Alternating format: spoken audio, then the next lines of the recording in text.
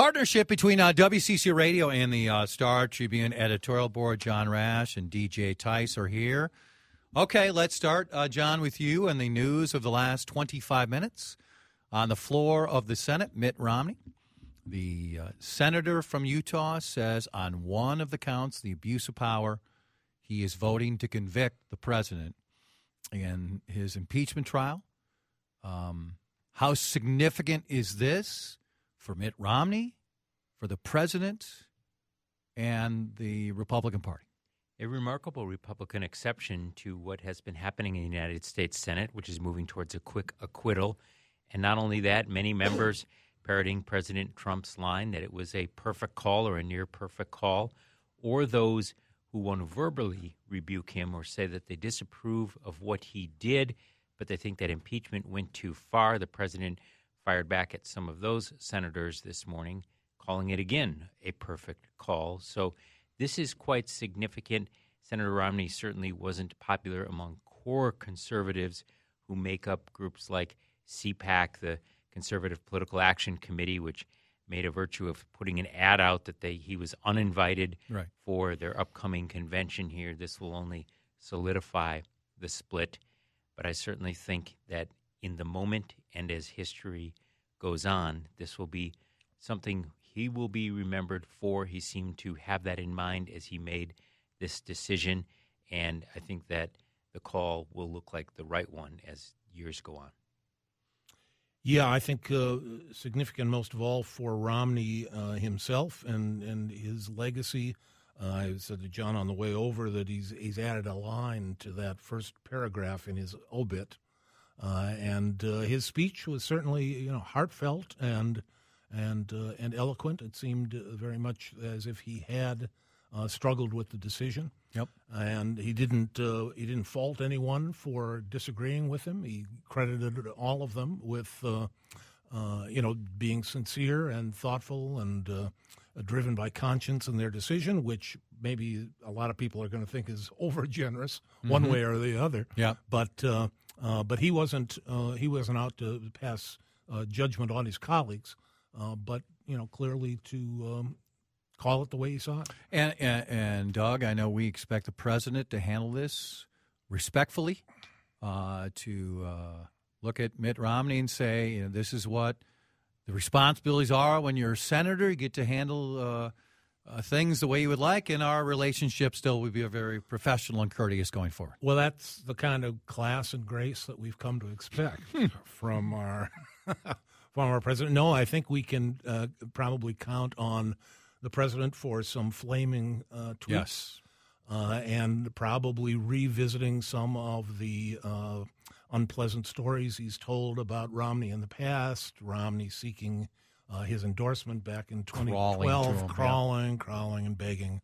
On the other hand, I'm kind of wondering if Joe Biden now will apologize for the "gonna keep you all in chains" line, which you may recall from 2012, one of the memorable lines that he fired at Mitt Romney. That's right. In one of the lively crossfires there. Romney, I dare say, was a fair bit more generous to the former vice president. Yes, he was.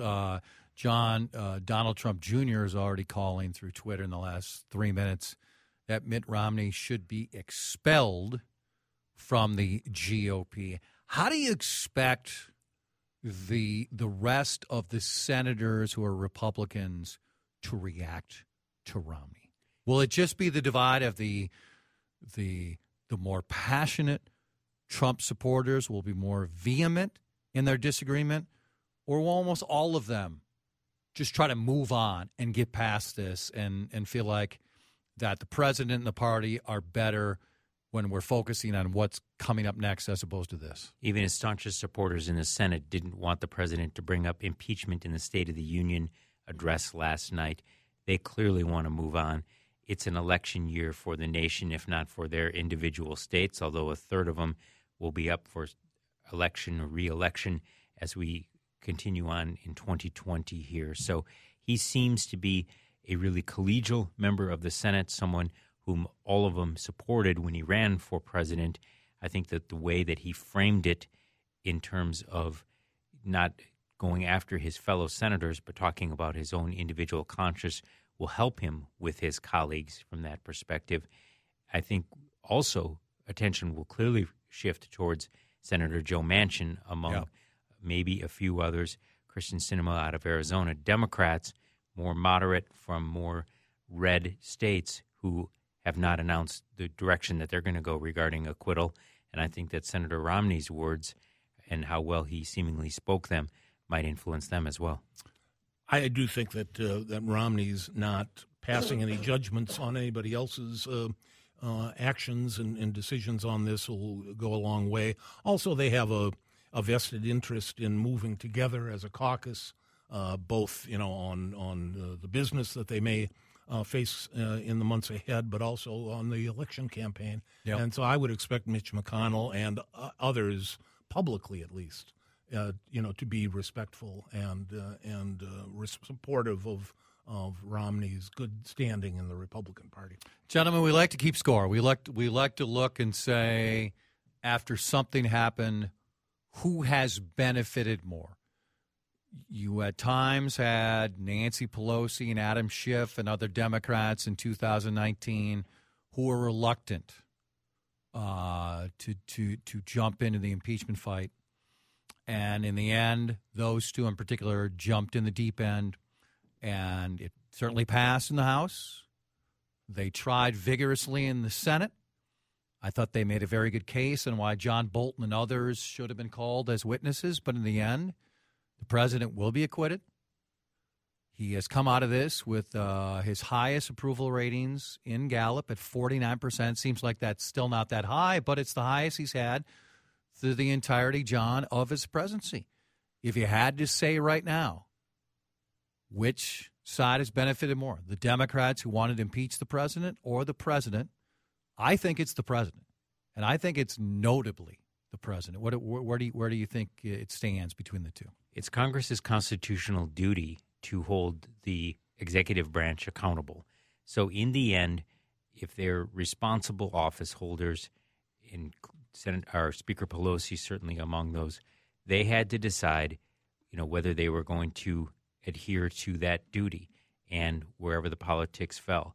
Certainly the president's numbers have come up in terms of approval, but I think that in the long view, considering his behavior, that the Democrats might have looked even worse, especially to their core voters, that they weren't willing to stand up for principle and for what they believe is the right and dutiful thing to do as elected office holders. So I think that politically it may be a draw, but certainly in terms of what they are elected to do, the Democrats do come out slightly ahead. I agree with you, Chad. I hope that they did it because they thought it was the right thing to do. Yeah. And I'll take them at their word that that's why they did it, because politically I don't think it made any sense for them. The outcome was the most surprising thing since the sun came up in the east this morning. And we've known that for months, and they didn't really seem to have a strategy for dealing with that. So I think politically it's been a pratfall for the Democrats, but they did get the president's behavior publicly exposed and discussed, and from the standpoint of the nation's well-being, that may justify the whole ordeal, but politically, I think you're right. On to the State of the Union and the fiasco that was Monday night in Iowa. Back with John and Doug in a matter of moments. The State of the Union takes place last night, where the president gets a massive audience. He gets all members of Congress in one room.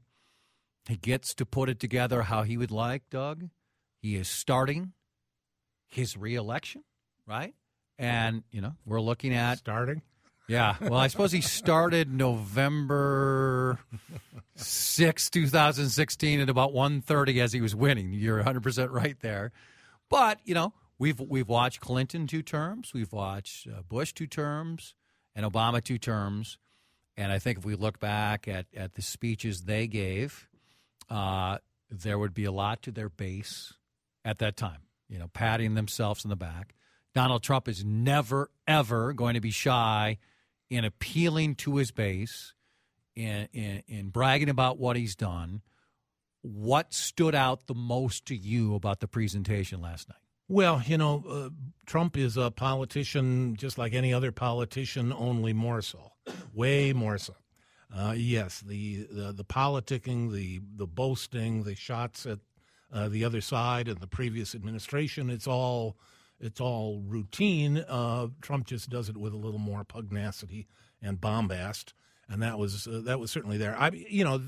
The most bizarre element was the way he has expanded the hero in the audience routine, and now it's we've got 15 special guests, and many of them at least get prizes or some kind of award ceremony. We had the little girl who got the scholarship award. We had the Tuskegee Airman who had just been promoted to brigadier general that day, and his great grandson right there. With the grandson, we had Rush Limbaugh get his Medal of Freedom, and then, of course, we had the surprise family reunion. Yep. I can understand why Nancy Pelosi ripped up the speech in disgust at the end. She hadn't won anything. Yeah. In the she whole kept show, waiting. Wait, right? what am I going to get? I was expecting him to, roll out a new car for somebody at some point.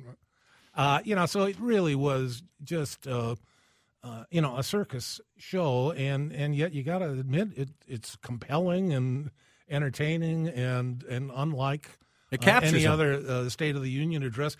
That said, he talked for an hour and a half. Yep. Certainly touched on a lot of boasting points, about half of which are true, and I might take the under. a lot of proposals as well. Although he certainly gave us very little substance or meat on those bones, but. The showmanship, I think, is the thing that stands out. John, as it ends, Nancy Pelosi takes the speech and rips it up, and the Republicans are apoplectic. How can you do this to our norms, to our protocols, to the respect? And I'm thinking, are you kidding me? Donald Trump goes to the shredder with norms and decorum and classic Washington, D.C. every single day. Now, normally Pelosi has stayed above that. She also didn't introduce the president the normal way. She was greeted with a standing ovation today by the Democrats. Along with the speech, what was your view on how Pelosi played this out, including with plenty of gesticulation and reactions behind the president the entire time? Michelle Obama quite rightly went forward with "they go low, we go high," and that was a very effective slogan and practice for the Democrats, and it made them able to blunt and not get deeper into the mud with Republican counterparts. And so it was an unforced error of Speaker Pelosi to do that, because that's the optic that so many take from her. And as opposed to her looking like a principled constitutionalist regarding impeachment, it looks more political, and it undercuts her case of bringing this through the House and then ultimately having it move to a trial in the Senate. That said, you're quite right. There's a lack of decorum on both sides. Certainly the president has broken nearly every norm that exists, and so there's a high degree of hypocrisy when you have Republicans who are inflamed by this kind of behavior. But that doesn't mean that the Speaker of the House should have done that. I think that she's best serves the country if she sticks to her principles and reacts with grace and class, and I think that was not her best moment.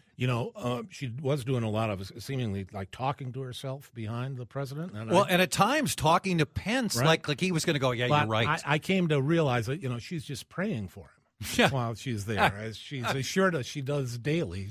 Yes. And she had to do like a whole rosary, she had time.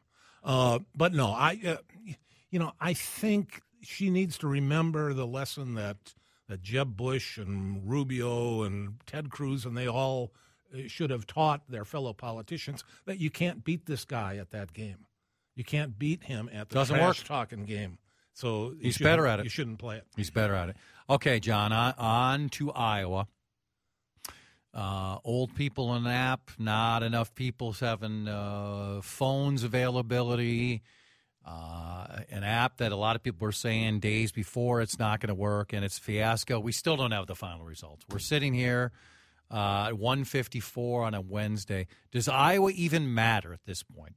If it stays the same and Bernie gets the most votes, but Buttigieg gets the most delegates, have we already missed the window when any sort of bounce and ability to build off that, has that ended?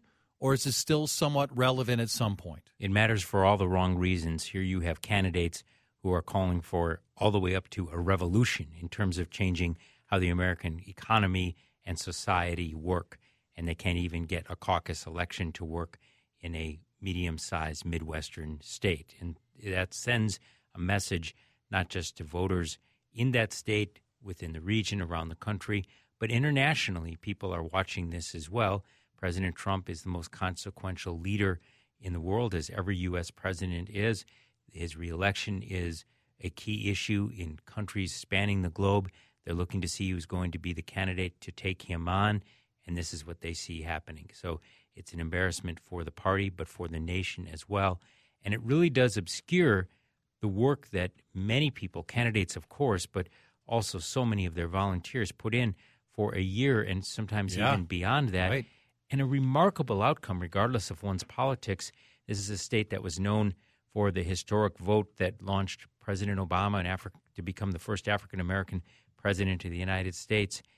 Regardless of what happens with his electoral fortunes, a once totally obscure mayor of South Bend, Indiana, a 37-year-old man, veteran, who's the first openly gay candidate, wins the Iowa caucus, which is an extraordinary story that now is on about page 5B in the New York Times. It's amazing. And so on to New Hampshire, and we'll see what happens there.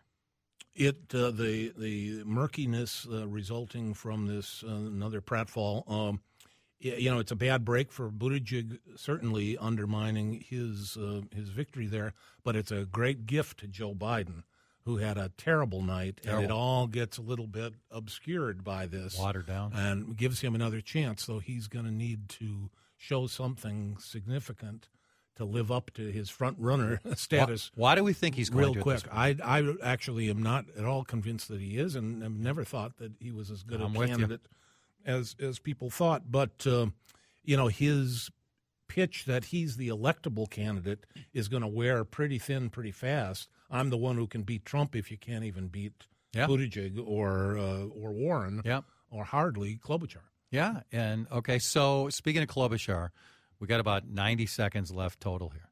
John, you first. How should she take this? In behind the scenes, how should she assess this? That she has done extraordinarily well, considering that she stayed in the race, did better than senators from big states, Kamala Harris, Kirsten Gillibrand, and many others, and yet she did finish fifth. If she doesn't do much better in New Hampshire, the resources will be depleted, and she doesn't want to come to her home state on Super Tuesday and lose an election in a state where she has the claim to fame of doing extraordinarily well throughout Minnesota. So she'll really have to reassess it at that point. Do you think it's an automatic, Doug, that she runs here? If she doesn't fare very well in New Hampshire, she's not building much traction in South Carolina and Nevada. Could she get out by Minnesota? Yes, I think I could foresee that happening. I have thought for some time that Klobuchar's realistic strategy in all of this is probably to run for either next time or a spot on the ticket like vice president or some other kind of job, not really for the top job. And she could, after New Hampshire and maybe another primary or two, decide to get out of somebody's way, endorse them in Minnesota, and hope that she might find a spot on their team. Gents, great as always. Thanks so much. Thank you. That's Playing Politics with the Star Tribune editorial board. Your Lindus Construction time check is 1:58. Time to call for a free estimate on Infinity from Marvin Windows.